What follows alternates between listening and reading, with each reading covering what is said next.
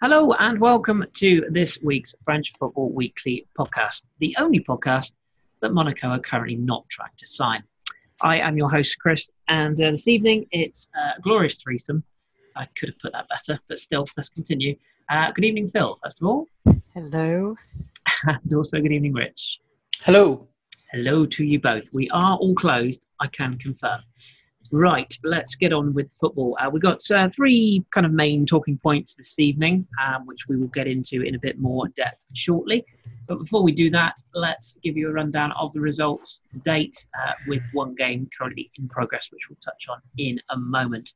So the weekend's action, as we mentioned last week, as Phil filled it on, was the sort of Saturday, Sunday with midweek stuff going on this week in terms of setup. And the games got off underway on the Saturday with Amiens losing at home to Nantes, a 2-1 win for the away side. A late winner from Simon after a Lafont own goal for Amiens after Dibas had been sent off after 31 minutes. Koulibaly had put Nantes in front initially in that game as well. So good win that for the away side. Speaking of away wins, Dijon, they unfortunately lost again. Not a good start to their season. But an upturn form for Palaiseau at Bordeaux with Huang and Benito with the goals for the away side, winning 2-0. Costa was good late on there, but I think Dijon 0 points, and I don't think they got a shot on target in that game. So looking largely hopeless at the moment. Yeah. Not looking good. Not the way you want to start the season, that's for sure. Angers, though, they had a lovely afternoon. Really good job, Jez isn't here to relive this one. Maybe that's why he's not here. Metz losing 3-0, unfortunately. Malali with the opener, Santa Maria, and Louis with the third goal. Good win that for Angers.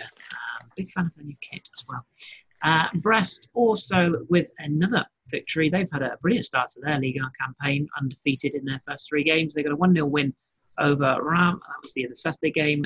Gaetan Charbonnier, he's still going strong. 4 minutes to go, getting the winner in that one.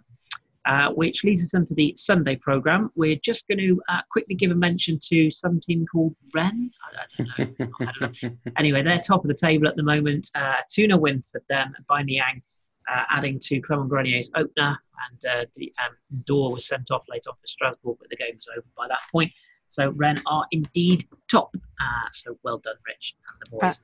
And just one thing on that, Edouard Mendy, I think, saved a penalty from Jonas Martin in the second half. So the goalkeeping situation at Rennes, which was looking a little bit up and down, they've picked a good one there. Obviously, he was great for Reims last year. So that's looking promising as well. And a mention for the Benjamin Bourigeaud ball in for Grenier's first goal there, which was...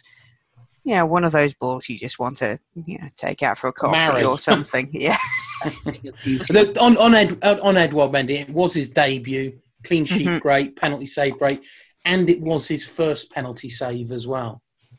Didn't manage to keep one out for Reims, and then his first game for Rennes in the opening half does it. So we've picked a good player, and he's picked a good club. First of many, he hopes. But, definitely a good start for your boys there, Rich. Three wins from three played. You're going to win the league, clearly. So that's good. Absolutely. Right, let's get into the meat of the show then. We should just mention, during time of recording, Montpellier are currently leading OL by 1-0. A delicious half volley from the edge of the box from Suke. And that game is in progress, 48 minutes played. So if there is any developments during the show while we're recording, we'll let you know, because it probably will finish before we finish. So, And Andy Delort has already missed a penalty, and I will be squeaking as results as events happen on that front. This is all because apparently of the G7 summit, which is taking place in Biarritz at the moment. And if you look at a map of France, you'll be confused by what's happening, because Montpellier is technically the closest of the game-playing venues to Biarritz, because Toulouse and Bordeaux were both away this weekend. But the other games that are being played midweek are Nice versus Marseille. Okay, still in the south, fine. And Lille versus Saint-Etienne. Now, Lille is pretty much as far away as you can get from Biarritz while still being in the same country. So why the hell they need the Lille police down there, I don't know. But that's why this is happening. basically. There was a game called off in England as well at the weekend. I think Portsmouth's game was due to festival policing, so they didn't have enough police to cover the football match because of festival. So all sorts of games being moved all sorts of places at the moment. So, but yes, if you do happen to hear Phil squeaking, then you'll know why. Alexandru Murcia, I'm looking at you, sir, as he very cleverly heard the clinking of ice in a glass last week, Phil. So little shout out to you, Alexandra. Good spot, sir. So if you hear any squeaks, they'll be from Phil. But yes, we will keep you updated on that game as it goes. Right, let's talk PSG first of all, shall we? Just for a change. Rich, they played Toulouse on Sunday, and if you were sort of an outsider looking in, you'd think, yeah, okay, normal service being resumed, 4-0, 2 goals for Eric Choupo-Moting might have raised a few eyebrows, but you'd have thought, yeah, maybe they're resting a few players. Gonzalo's own goal, standard. Marquinhos, powerful header, brilliant. But that wasn't the story, really, was it? The story of the night was 2, arguably 3 key players going out to injury, and 2 very key players. What's your kind of thoughts on PSG as a whole and those injuries, particularly to Cavani and Mbappe? Yeah, a 4-0 win over Toulouse does make it look very, very easy and zero problems for PSG. But if I give Toulouse a bit of credit, it was 0-0 at half time, and they did manage to frustrate PSG to a degree in the opening 45 minutes. But yeah, the big stories from the game are those injuries. Cavani went off in the 14th minute. Diallo went off in the 40th, and then in the 66th minute, the real big one with Mbappe going off with what looked like a pretty nasty-looking hamstring injury, sort of running towards the ball, and did just that pull-up where your hand immediately knows that something has gone. So big problems there. Obviously, Mbappe, Cavani, hugely influential players for PSG. The initial tests seem to suggest that both will be out for potentially up to 4 weeks, although with muscle injuries, and especially with a player like Mbappe who relies on that burst of pace, you absolutely do not want to be rushing him back. He can only come back when he is certainly 100% fit. So they have to manage that appropriately. But yeah, it's a big blow. It does start to raise question marks over that squad depth. They had made a couple of decent signings over the summer to sort of boost that squad, but all of a sudden, you've got Cavani out now for a month, up to a month, Mbappe out for up to a month. We've got the ongoing Neymar situation is questionable. All of a sudden now, there is a reliance on Choupo-Moting to be your sort of chief goal getter. And yeah, he did well. He got 2 goals, one very well taken goal. But he is now going to have to be the man to be looked upon. Fortunately for PSG, there is an international break in the coming month to 6 weeks. But at the end of that 4 weeks, they've got a big game against Lyon. It's estimated that Mbappe will still be out for that. And again, they really shouldn't be rushing him back for that. So it does perhaps raise question marks, as I say, over that squad depth, because they're going to have to rely on Choupo-Moting. Di Maria's going to have to step up. Draxler's going to have to step up. Sarabia, I think, has looked fairly decent in the sort of brief, sporadic appearances he's made. He will have to step up. There's going to have to be a lot of players who are significantly below that world-class level that are going to have to step up. And of course, on top of those games that are missing, the start of the Champions League as well. So yeah, it's going to be interesting to see how PSG cope. Certainly, having seen Rennes beat them last week, there will be other teams who will now be sort of sniffing around PSG, thinking, okay, well, they've lost with those players in the squad already this season. They're now without them. Potentially, not potentially, they are severely weakened for not having those players. Maybe other losses could be on the cards. Yeah, I think you make some good points there, and in terms of the situation with, like you say, with PSG at home, against most sides, you'd expect them to still have enough to win games. But like you say, without one is bad enough. Without two, and technically, if you do include Neymar, three forwards, that's a huge amount of pressure on Eric Choupo-Moting. And I suppose if there's anything good to come out of that game, it's the fact that he got two good goals. One in particular was a very good goal, which will do his confidence the world of good, right, just at the right time. If he'd have had a bit of a stinker, you really wouldn't have been relying on him. The only other thing I can imagine them probably doing is pushing Angel Di Maria into a more forward role, I would assume would be the case if they need to. But yeah, overall it was not a good night for them, and that picture of Mbappe stretched out, face down on the turf behind the goal was quite the image. I did a quick word for Arthur Zagre, who came on as a sub. He somebody impressed me. I'll be honest. He looks raw. I don't think he's ready to be stepping in at the top level, but he did look fairly impressive when he came on. Played in a fairly free role. But he is a young PSG player, so he's already been linked with a move away to the Bundesliga. PSG. I don't know whether it was in jest or not, but I had seen Lille mentioned. Yeah, it was. I think you're right. I think there has been a few links. Him and Soccer have been linked with moves away, haven't they? But yeah, we shall see. Just to keep you abreast of information going on at games elsewhere, you might have heard Phil have a lift Yelp there. Lyon now down to 10 men after Koné was sent off for a headbutt, kind of one of those really weird people do at nightclubs Saturday night type of headbutts where you lean in somebody to lord down like a ton of bricks, red cards. So the away side down to 10. But just one thing on the PSG matches, as Rich said, like the first half was just. I think there were 8 saves by René, who made L'Équipe's team of the week in goal, despite shipping 4, because the stats are just ludicrous. PSG had 71% possession, 21 shots to 3, 11 on target to nil. Obviously, there was the own goal in there. So 8 saves by René, who put in a really good performance, was basically doing a one-man band attempt to frustrate them, which then kind of fell apart early in the second half. It's going to be interesting because obviously there's we got week 4 where PSG are away at Metz, which may not be the toughest challenge in the world before the international break. Then there's game 5, and then we've got Europe.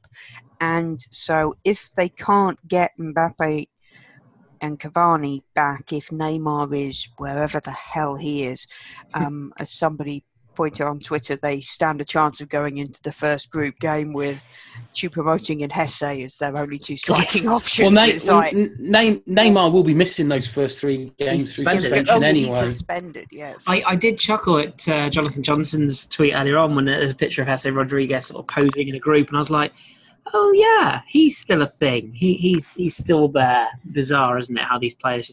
And somebody also was saying there's been a lot of links with Wilfried Zaha now with PSG, and I think they were saying that the thought of PSG going into a Champions League group stage with former forwards from Crystal Palace and Stoke as their forward line is quite the thing. So I think Zaha would be. I think a bad move. I mean, it would be a lucrative move, but he's basically only being a band-aid until the others get back. I was going to say, at which point he'd never play. So what does he want to do? And if he backs himself to challenge, if he just wants the money, fair enough. But that would be a bad move for him. I think so. It's finding to be backup, isn't it? It's a bit of an odd one. Yeah. But and a word for Toulouse. I did think they had a little period. I thought they looked all right, and unfortunately, once the second and particularly the third goals went in, they were gone. But they did have a spell where there's a few chances created. But I mean, the own goal coming so quick on the heels of the opener, that's got to really knock your confidence. One thing I noticed, because I was, as usual, watching Maison Avant on another channel because there seemed no point watching PSG. But I turned back just in time to see the Marquinhos header from Di Maria's corner. Yeah. He's not that tall, and yet he's so airborne. Great leap, yeah. Really good leap. I think there's a picture of him hugging Choupo-Moting, who is, I don't know, 6'4" or something like that. And it's like, oh, did he? But yeah, he got some real welly on that from really running in fast. And it was from quite far out, and Bernie had no chance. So I still think he's one of the most likeable of the PSG players. Which is saying something. Go on, Rich. Just for Toulouse, I did want to say I did feel quite sorry for the 18-year-old centre-back for Toulouse, Mathieu Gonçalves. It was his first game. Oh, God, it was him, and scored an own goal and conceded a penalty. And, you sort of just... you felt for him, but the sort of looks he was given was just like, is this what professional football's really like? Hopefully it's not always like that. You did just want to give him a hug. Yeah. Baptism by fire twice. Let's move on to Monaco then, speaking of baptism by fire. What do you make of what's going on there, Phil? Because I want to ask Rich about this as well, because I know he's tweeted about this, but why is it that they seem obsessed with just signing forwards? This was, they and Nîmes were both looking for their first point. Monaco were looking for their first goal. And then in the first half, they laboured a bit, but Slimani got the first on 40 minutes. Then Ben Yedder got one in injury time. The 2-0 up at half time. Right, good. You're playing a team that's not very good and has sold like 90% of its first 11 from last season. Just stay calm, everybody. 55 minutes, Jemison is sent off. He's renewed his contract today. I think the quotes under that Twitter announcement from Monaco fans is pointed. And they then gave up 2 goals to Philippe Otto and it says Denki here. Is that right? I must have written something down wrong. So they ended 2-2. So they've got their first point, but they were 2-0 up at half time and looking reasonably competent. And everything just kind of fell apart in the second half. It's still not looking good. They've had bad results so far, and there doesn't seem to be any impetus showing you that's going to change. They're playing Strasbourg at the weekend, and that's a doable match if you were thinking, practically Strasbourg haven't done particularly well so far either. But you can just see them going into the international break still with just the 1 point and then continuing to not be very good. It's kind of odd to watch because obviously when they came up, they were attack merchants. Then they defined themselves as solid defensive unit. Then things went a bit weird. Then they won the league. Then they were terrible. It's what is going on there. The degree of player change around was the problem in the past. The problem now, as I think Jez said last week, is the degree of player not change around. Like I say, you've got Glick, you've got Jemison prolonging his contract, which seems to be massively unpopular. They just don't seem to have a reaction in them. And whether Jardim cares or not it's a very strange situation. But they were bad in that second half. Yeah, really bad. What do you make of it all, Rich? I'm looking at the squad in front of me now, and on paper, which I know the game is not played on paper, etc., and so on, but on paper, it looks a fairly well-balanced squad. If you look at the forward line, there's goals in Ben Yedder, and we know about Falcao. Jovetic, when fit, is a quality forward. Keita Balde as well. Your midfield area, you look at likes of Fabregas and Adrien Silva's experience. Golovin on his day can be good.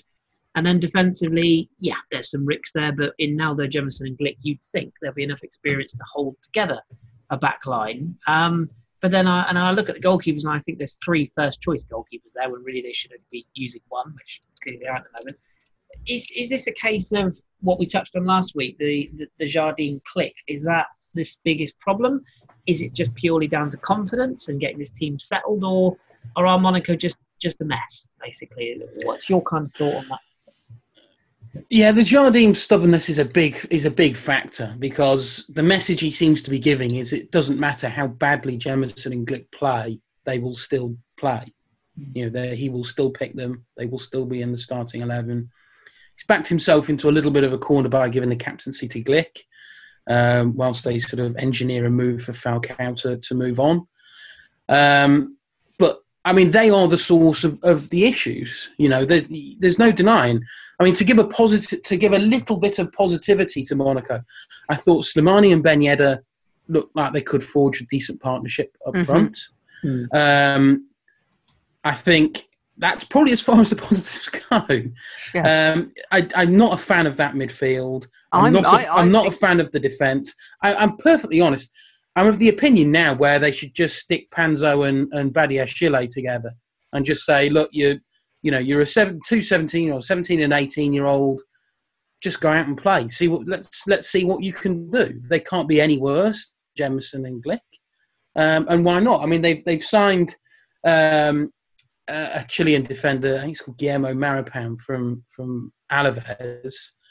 I mean, you know, a number of Chilean defenders are a little bit hot-headed, shall we say? So it'll be interesting to see whether he fits that label or not. But they've got to do some changes in that centre of defence. Now, Jemison on Saturday was playing as an emergency right back, which I think really does expose some of the issues. Obviously, Ruben Aguilar got the red card previous week. And who got the red card in the first week? Fabregas.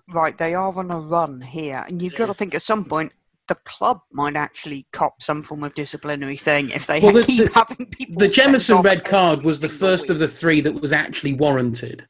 I think the first two were pretty unlucky, but the Jemison one, I don't think there's any dispute. He was late, he was high, he was studs up, it was down the leg. It wasn't the accident that Fabregas's was. So that defence needs to be sorted out. You know, Jardim needs to show leadership by highlighting those players that are not playing well. And it's senior players. You know, Glick and Jemison. Now, fortunately for Monaco, Jemison will now be out for presumably 3 games. So that forces his hand slightly. I would fully expect that Maripan comes into the starting 11. So whether he can shore things up, but Glick has been just as bad, and this isn't new to this season. No. Jemison and Glick have been bad for all of last season, and probably stemming into the season before. I don't think they've been consistently at a high level since that championship winning season. No. So Jardim needs to do something with that defence. I'm really not sure about that midfield. You know, I look at the centre midfielders that they were playing. Adrian Silva, they brought him back from Leicester. I didn't think he particularly shone in his first loan spell. I don't necessarily expect him to shine in his second loan spell. Golovin is still, to me, has been a waste of money. So there's your 2 centre midfielders. You think back to when they had Bakayoko and Fabinho, absolute colossus in midfield.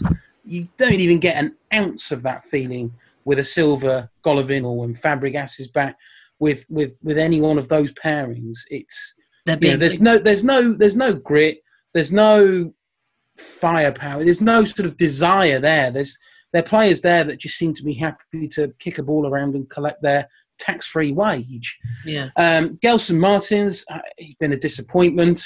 As Jez was always said, since sort of the first 4 weeks of his spell at Monaco ended, he's not performed at the same level.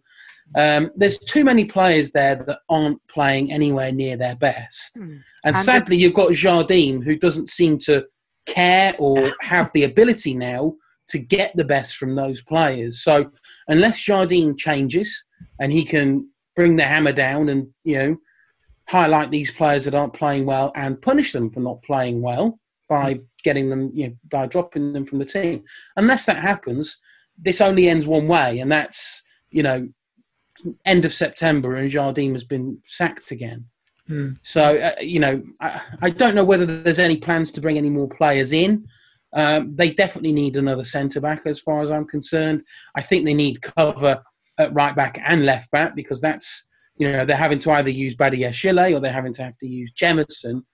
Speaks volumes. And that midfield, to me, just doesn't seem to have enough about them to sort of boss those games where things aren't all about getting the ball and running and tricks and this, that and the other, where it's just about getting stuck in. I don't necessarily think they have the players that are capable of doing that. So I think there's big problems in the squad, and by squad that extends to the dugout. So there's a lot that still needs to change.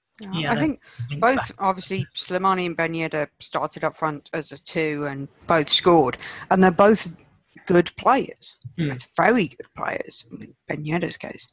But what you've got is 2 players who don't do much on the tracking back front. So having kind of a big gap behind them doesn't particularly help situations. You can imagine what 2 of them are thinking, what are you guys doing back there? We're doing our jobs. What are you doing? Yeah. And so that's something that may also come to a head at some point. I don't know. What is the Falcao situation? Are they actually... Is he dropped because they're trying to sell him, or is he actually effectively they are trying to get him out. But you go back to that Ligue 1 winning Monaco team, and you had Falcao, you had Germain, and then Mbappe, you had Lamar and Bernardo Silva. As a 4, they're not big on the tracking back, but that didn't matter because they had those two centre midfielders. So they can almost... The way that they're playing, they should be forgetting about playing an attacking midfielder. Play that, whatever the hipster's double pivot or whatever it's called. Play those 2. They each have the ability to move forward when they need to, but fundamentally they are there as a duo to protect that back line, and it won them the title. And sort of ease that responsibility then for your wide players and your 2 forwards. That they don't have to be constantly looking over their shoulder. Am I going to have to drop back? When's Golovin going to be dispossessed? When's Glick going to make the next step? They're not having to worry about that. They can concentrate on what their main responsibilities are. So, as I say, there's big problems in that squad. I don't think anybody at that club has the ability really to turn things around from top to bottom. No, that's a bit rotten. What they need, I think, is Squadron Staffing. I think that. And if you're listening, Squadron, I'll pick you up. I'll drop you off. It's no problem, honestly. Bless him. Anyway, let's move away from Monaco then and sort of finish up our weekend review with a team that weren't in action or haven't won in action yet. They're in action tomorrow, I think I'm right saying. And that is OGC Nice. Rich, I'm going to start with you on this one because, again, we sort of hinted at this last week that it was probably going to happen, and now it has happened, that being the takeover. Ineos have completed that deal. Lots of links with a lot of players. Alexis Claude Maurice looks like he's going to be going, as does Kasper Dolberg from Lorient and from Ajax, respectively. Bakayoko, so linked with the return to Monaco, it sounds like he's going to head to Nice instead as well. How do you feel about this now, given a week out? I know there's still some things that maybe we're not 100% comfortable with, but it's got to be a good step in the right direction for Nice and potentially, as I said yesterday, fairly exciting times. I think it can be very exciting times for Nice. As we have constantly said about Nice on numerous podcasts over the years, they are a club ripe for a big money takeover. They have the stadium, they have the facilities, they have the support, they have the environment. They just needed the money. And now Ineos have come in. I think it's 120 million euros was the amount that they've been bought for, which I think even dwarfs the Qatari takeover of PSG. So it's a significant move. Jim Ratcliffe is not a poor man. He is, I think at last count, 3rd richest man in Britain. So he has considerable wealth behind him. He is, he has invested a lot in sport. Mixed fortunes in terms of football. I think Ineos own Swiss side Lausanne, and I don't think there's been too much success there. But he's put money in the cycling team. He's put money in, I think it's Sir Ben Ainsley's sailing team. So he's got an interest in sport in terms of investment. So I think this could be the start of a very, very exciting time for Nice. I think it's going to be interesting to see how much money he puts in terms of becoming available for transfers. But yeah, you only have to look at the list of players that they've been linked with. Claude Maurice, Casper Dolberg seem to be the first two that are going to be through the door, and there's rumours that both of them might even be in attendance at tomorrow's game. They've been linked with Jean-Kevin Augustin. They've been linked with Adam Unas. They've been linked with Stanley Nsoki. So there's all of a sudden there's some excitement. If these players can now start coming in and adding to this team, which Patrick Vieira has got finely tuned to a brilliant degree, considering he has no attack in that Nice team, he's 2 for 2 so far this season. Built off the back of, I thought, a really encouraging first season last season. So you bring the money in, and providing you include Vieira in decisions and don't exclude him, but as long as you can include him in that and he can remain on board, it's a really, really exciting project there, I think. I think Jez touched on it last week. The issue will come if Radcliffe decides to bring back Rivière and can't remember the name of the former chief exec, Fournier, I think he was called. If he brings those back, there is that clause in Vieira's contract that does allow Vieira to walk away. So that situation is going to have to be managed very carefully. Last thing that Radcliffe will want and Nice need is Vieira stepping away right now. I think Vieira is in the perfect place to lead this project and take it forward. It's an exciting project. He's an exciting young manager. There's already exciting players at Nice. Then to add to that, there's a very real chance that if the calibre of player that they're linked with can come in, and there could even be more beyond that list that I'd read out, then there's a very real chance that Nice will be, very real chance they could be top 3 come the end of the season. Because, if you're a Nice fan, it is very exciting times, no matter what your beliefs are on the political side of things, shall we say? But yeah, I can only wish Nice well. It's a club that I think many have a soft spot for.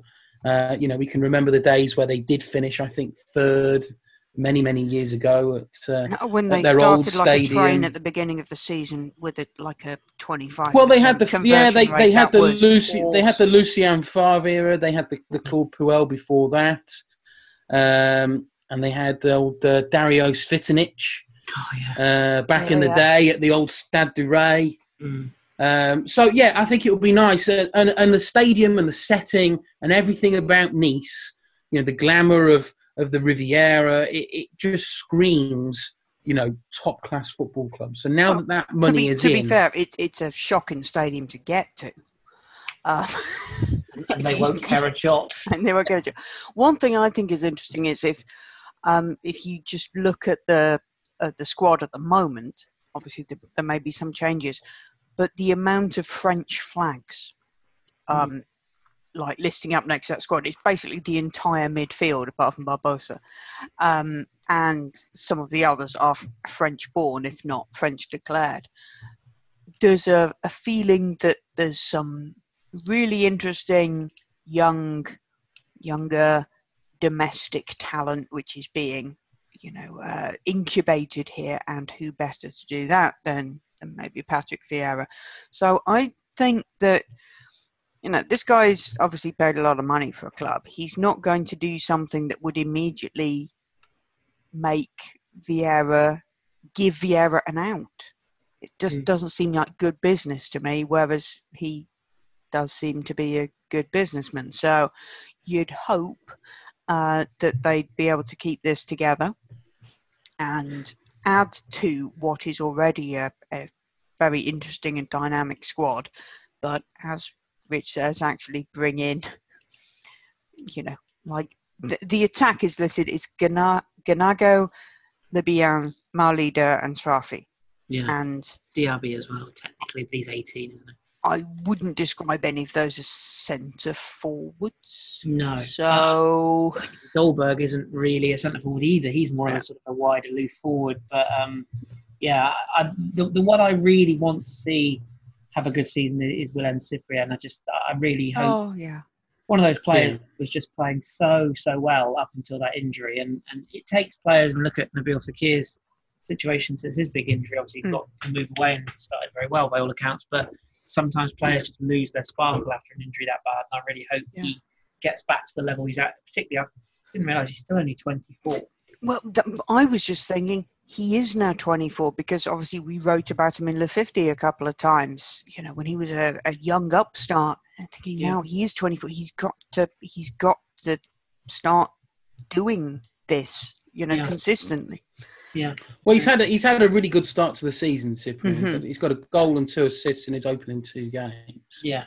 So it does. I'll be slightly hesitant, but it does look like he is back to his best, and that is great to see. And of course, the one player that sort of all of Europe wanted, and then, as horrible as this sounds, slightly fortunately for Nice, he picked up I think it was a dislocated shoulder or collarbone during the African Cup of Nations, is Atal. Mm-hmm. He had an absolutely fantastic first season last season, and he's been rightly linked with many big clubs. Nice, so far, I haven't seen any recent rumours. So far, have kept hold of him. There's some really talented players already there. So if you can then just add a few more to it, it suddenly becomes a really exciting squad. Yeah, we had a couple of questions, didn't we? I don't know whether we might have just answered them in the course of that, but we should probably give those questions a nudge to them. Who was the questions we had from, Rich? Bear with me. Talk amongst thyselves. I hear you all shout. Mm-hmm. Update on Montpellier. It's still... It is still 1-0. Still 1-0, although it looks like it's getting a little bit hairy for the home side. Oh, well, they've very much lost their rag, I think it's fair to say, in the last few minutes. Plenty of bookings, plenty of rash tackles. Yes, the questions we had on Nice, we had one from @Simtam on Twitter who asked, can you see more clubs being bought like Nice? Ligue 1 is the next league, I think, for the money to come in. We've started to see it already. Obviously, there's PSG. Obviously, there's Monaco. To a far less degree of success, there's been Marseille. There's obviously Bordeaux. We've now got Nice. There's definitely more and more to come in. It's got to be the right kind of investment. You've seen what the Qataris have done. You saw certainly in the initial stages what the Russian money did at Monaco, and that obviously has worked. Slightly less so in the longer term with Monaco. Mm. You then look at the American money that's come into Bordeaux and the American money that's not even money that's come into Marseille, and so far you can only describe it as a bit of a disaster. I really. think it seems to me there's a difference between an individual owner and a corporate owner. Obviously, QSI, corporate owner. And what we saw at Monaco has been a billionaire comes in, and while things are going well, things go well. And then he gets involved in the world's biggest ever divorce settlement, and all of a sudden things start to be a little bit more, lads, there's no magic money tree. And that has made a difference. And so it's whether you've got a consortium or an individual, is that individual, which in the case of Nice is also going to be a key thing, is that sustainable long term? Has that been planned correctly? Whereas it seems a bit like at Monaco, it was a bit, I'll do this, I think 2 years ahead, and then somebody, I don't know, nicks one of his paintings or something, and it all got very confusing, and all of a sudden they're selling all their best players. Mm. It's like corporate ownership seems more stable, potentially, but it also is less personal, which is important for the fans. Yeah. If they've got, Lyon, they'll all bitch about Aulas. They'll all make jokes about Aulas. but they love Aulas. It's like to have one person who is there, who is personally involved, makes more kind of, it's maybe a better link. But you look at like Chelsea, certain ups and downs in a certain person's personal wealth have had an impact on the pitch, whereas Etihad Airlines, or whatever the hell they are, don't have those kind of personal variations. No. So it's an interesting one. I mean, my club, Montpellier, has been owned by the Nicolin family since 1974. Yeah. So the ups and downs have matched the standard of waste disposal in Montpellier, shall we say. So there's been a bit of to and forth on that. So it's a bit of a kind of balancing act. Pluses and minuses. Do you want that personal link, that ability to identify, or do you want, corporate sterile stability? So it's kind of there's some stuff there. Yeah. Well, there are still clubs that I think are ripe for a takeover in France. I mean, in the not too distant future, God bless Aulas, but he's not getting any younger. At some point in the distant future, there will be an opportunity. Now, how realistic that opportunity will be, but there will be an opportunity for someone to come in and make some kind of offer for Lyon. Of that, I'm fairly confident of. As I say, how much and what kind of mood Aulas will be in when he's even more of a grumpy old man, then we'll wait and see. But you've got Lyon, you've got Saint-Étienne. That's the one I thought, yeah. They are now, they've got, a fantastic support base, but it's a support base that possibly is starting to get a little bit fed up with sort of always being the bridesmaid, sort of being that team that are consistently in that fifth spot. Every now and again, perhaps they'll nick fourth, but, maybe there's now some growing support that they want to kick on and they need to move on. And sadly, money's really going to be the main way that you do that. So maybe someone could see an opportunity there. Nantes are another team. Yep. You've got an owner there that a large number of fans are not happy with in Vladimir Kita. I don't necessarily think he has run that football club particularly well. And they have very much been underachieving in terms of what's expected of Nantes, the history that they have, again, the support base that they have. There's a big opportunity there. So there are clubs in France that are still, I think, in a good place to have this foreign money coming in. It will happen. It will happen, but it's got to be done right. You've got to have a look at where the foreign money has gone in and it's been successful. You've got to analyse, why has it been successful? The Marseille project has not been successful so far because there seem to be too many people sticking their nose in and trying to make decisions, and it's not necessarily football people who are making those decisions. The football people within that club seem to be having their opinions ignored, or there's too many people at loggerheads with each other. It needs to be, there needs to be harmony across the board. There needs to be people who know what they are talking about involved in that situation. You look at Lille with Gerard Lopez, who's taken over there. He has gladly stepped back and brought in Louis Campos. And look what Lille achieved last season, and look what what kind of a summer that they have had this summer. Yeah. You've got to have an owner that is willing to trust that people who have that knowledge can do the job properly. And there have perhaps been too many examples.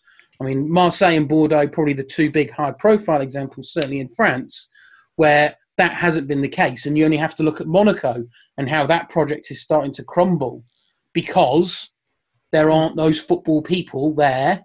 Vassiliev, for all his faults, his time as vice president was because he got involved with. He had an interest. Yeah, and they obviously had Louis Campos before as well, who who used all his knowledge and expertise to build that squad into such a fantastic squad. You've taken those two out of the equation. You've all of a sudden increased the power Jardim has got, and everything's just crumbled because, again, there aren't enough key people that really do know what they're doing. So it's got to be the right kind of investment. There's plenty of lessons to be learned from takeovers across Europe. It's not just France. There've been failed takeovers all over the place. So it's got to be done right. But France is definitely ripe for more of that money coming in. Yeah. I mean, when you look at, like Rich says, Marseille, Bordeaux, there's a slight feeling this was the purchasing of a trinket. And similarly for Monaco, obviously they've got huge histories, big names. But when you look at someone like Nantes, their academy is one of the best around. Rennes, I believe their academy is very good, Rich. Yeah, I mean, you're not going to be buying that off the Pinot family. No, but I mean, that's the thing. If you invest in a club that is known for having that as well as, a trophy cabinet with dust in it, that's good. That means that's a sustainable effort. And that's where Lyon will be very interesting in the next couple of years, because Aulas is 70 and Lyon have got probably the best academy around. But then you'd be looking maybe at some Ligue 2 teams who've got that good kind of backup, like Le Havre. Stuff. So there's possibilities. Well, Lens have dabbled with foreign money before, and it didn't end very well. Really badly. I think there was also Chinese money. Chinese money came into Sochaux as well, and again, that's not really worked out very well. No. So I think it's got to be the right owner, and they've got to be in it. There can't be sort of half-heartedness and take over and then no money available for transfers. If you're taking over a club, you've got to give that club the best possible chance to succeed. And I think there have been a few recent examples where there has been the takeover, but no real long-term plans for the modern football age. Yeah. Buy the flat and don't have any money for furniture. Yeah, kind of. It's not gonna go well. I think it's safe to say we answered that question deeply. I'm conscious of I'm conscious of time, but we will. If there were a couple of other questions in general, I think that we had, Rich. Was there any others that particularly stood out that we can address quickly? Well, we had some questions on Nice and PSG, which we have spoken about. Corgalini 65 on Twitter had two Saint-Etienne related questions. One, will Saint-Etienne be able to acquire an attacker? And two, why is Stéphane Ruffier the most underrated keeper in Ligue 1? We've done that one a few times, haven't we? I'm not going near the second one. No. He is rated as Stéphane Ruffier. He's rated. It's fine. He's at his level. And as for an attacker, they need one. I think personally, it's a question of who. I actually thought Augustin would suit them quite nicely, but obviously, as Rich said earlier on, he's going elsewhere. But they have bought in. They've bought in Cabaye now? Yes, Johan Cabaye signed today, so did a nice video with Mathieu Debuchy, and as we said pre-pod, it's like they're putting together the old guard of French football together. But yeah, I think that's a decent signing. A dreamy team. Yes, but a forward certainly on the agenda would be helpful. Anything else, Rich? We also had a couple of questions from FI Genesis involving will Thauvin leave Marseille this summer? I think the answer to that is no. Not anymore. I don't know who would necessarily want him at the price Marseille would want to sell him for. Again. Another question from FI Genesis again was, does Yacine Adli get an opportunity at Bordeaux ever? Needs one. Again, very we touched upon Bordeaux and their confusing foreign ownership. I don't know. I think there was perhaps a little bit too much fuss made of Adli. Obviously, was very close to that move to Arsenal. All of a sudden, that then got swarms of people interested in him. I think a lot of that was a little bit too much too soon. He's still very young. He will get game time, but I think the hype was perhaps just overblown slightly without there actually being much evidence of it. Yeah. There was a lot of talk of, he's been amazing for, the PSG youth teams and reserve teams, but that's all well and good, but we will need to see it, and it will come. It will come. Yeah. And then FI Genesis' final question was: does Ludovic Blas get a Liga move before the deadline? He is good enough. A very frustrating player. He's capable of some amazing things. I remember a goal he scored against PSG 2 seasons ago, maybe. But he's also capable of just disappearing in games.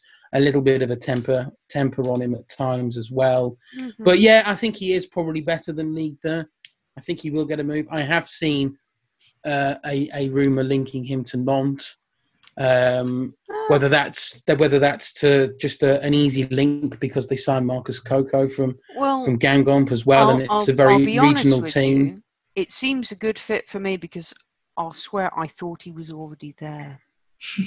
But I'm probably thinking of Glenn, aren't I? But at least if he does end up there, then the prophecy will be complete. So yeah, there we go. Montpellier have beaten Lyon 1-0. 1-0, yeah, good result. Excellent. Excellent. Rennes remain top of the table. Yes, I'm going to say we all know why you think that's excellent. Yes, and then looking ahead, just to close out the pod, looking ahead to the action upcoming. So we mentioned that we have got fixtures tomorrow, or a fixture tomorrow. Sorry, just Lille. No, two fixtures tomorrow. Sorry, Nice Marseille, of course, is the other one. Which Marseille will turn up this time? We all ask ourselves. The same Marseille. Yeah, the same pretty awful Marseille, where VS Boas, again, Fitch's saying pre-pod, has again said there will be no transfers coming in before the deadline, which I believe is Monday. Is it? I think it's Monday. Unless players are sold. And I can't really see anyone queuing up and banging down the door for any of Marseille's players right now. So unlikely to see much movement there.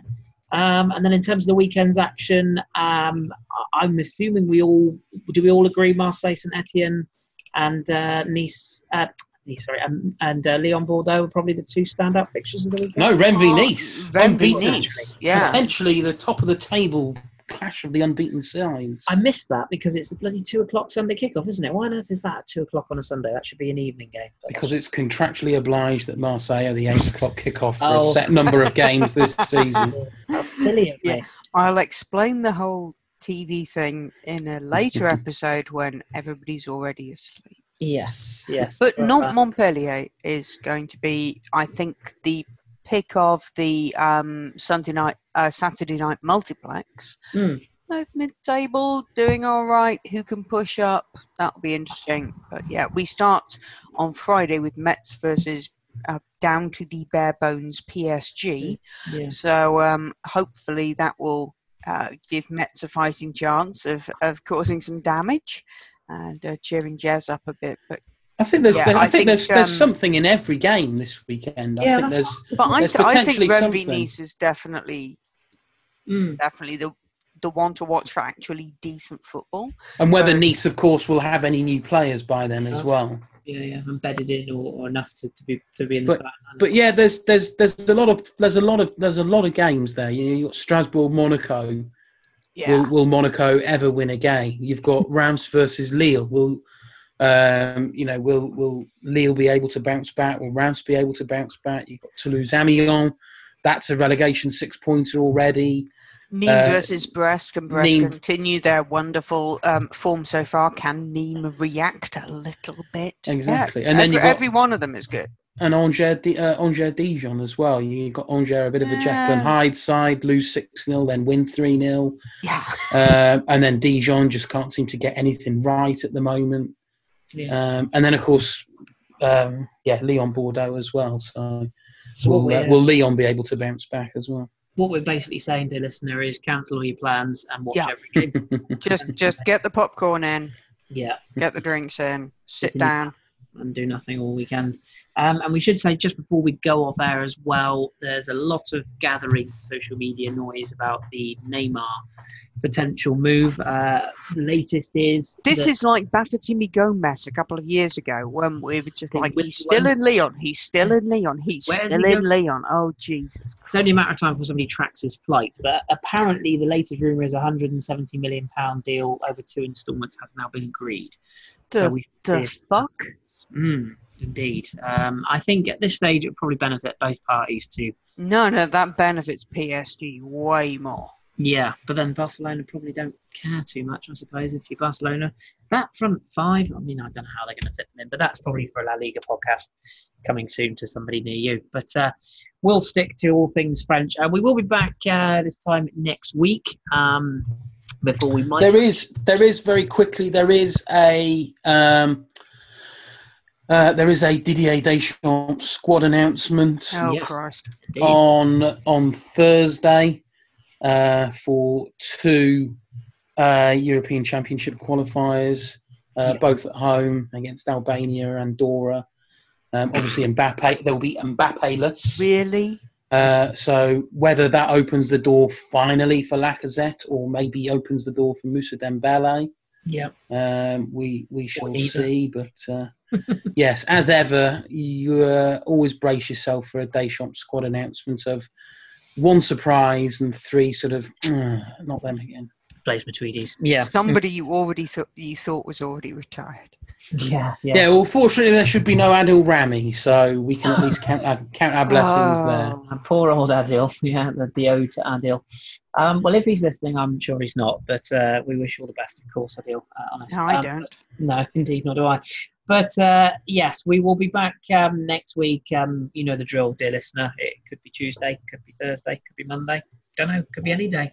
But we will be back at some point next week. Just an early heads up, we will be in hiatus briefly in a fortnight's time, as both yours truly and the lady who pushes the buttons will not be here. We'll be on our sunshine holidays. So unless people just want to hear me just rambling on my own. Yeah, I mean, you could just talk to yourself if you want. That's also fine. Hasten to add.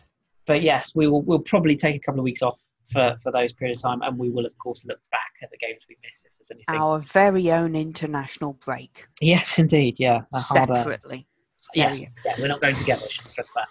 But yes, until then, I just want to thank my guests. So thank you very much, Phil. Thank you. And thank you, Rich. Thank you very much. And as I say, we'll be back next week.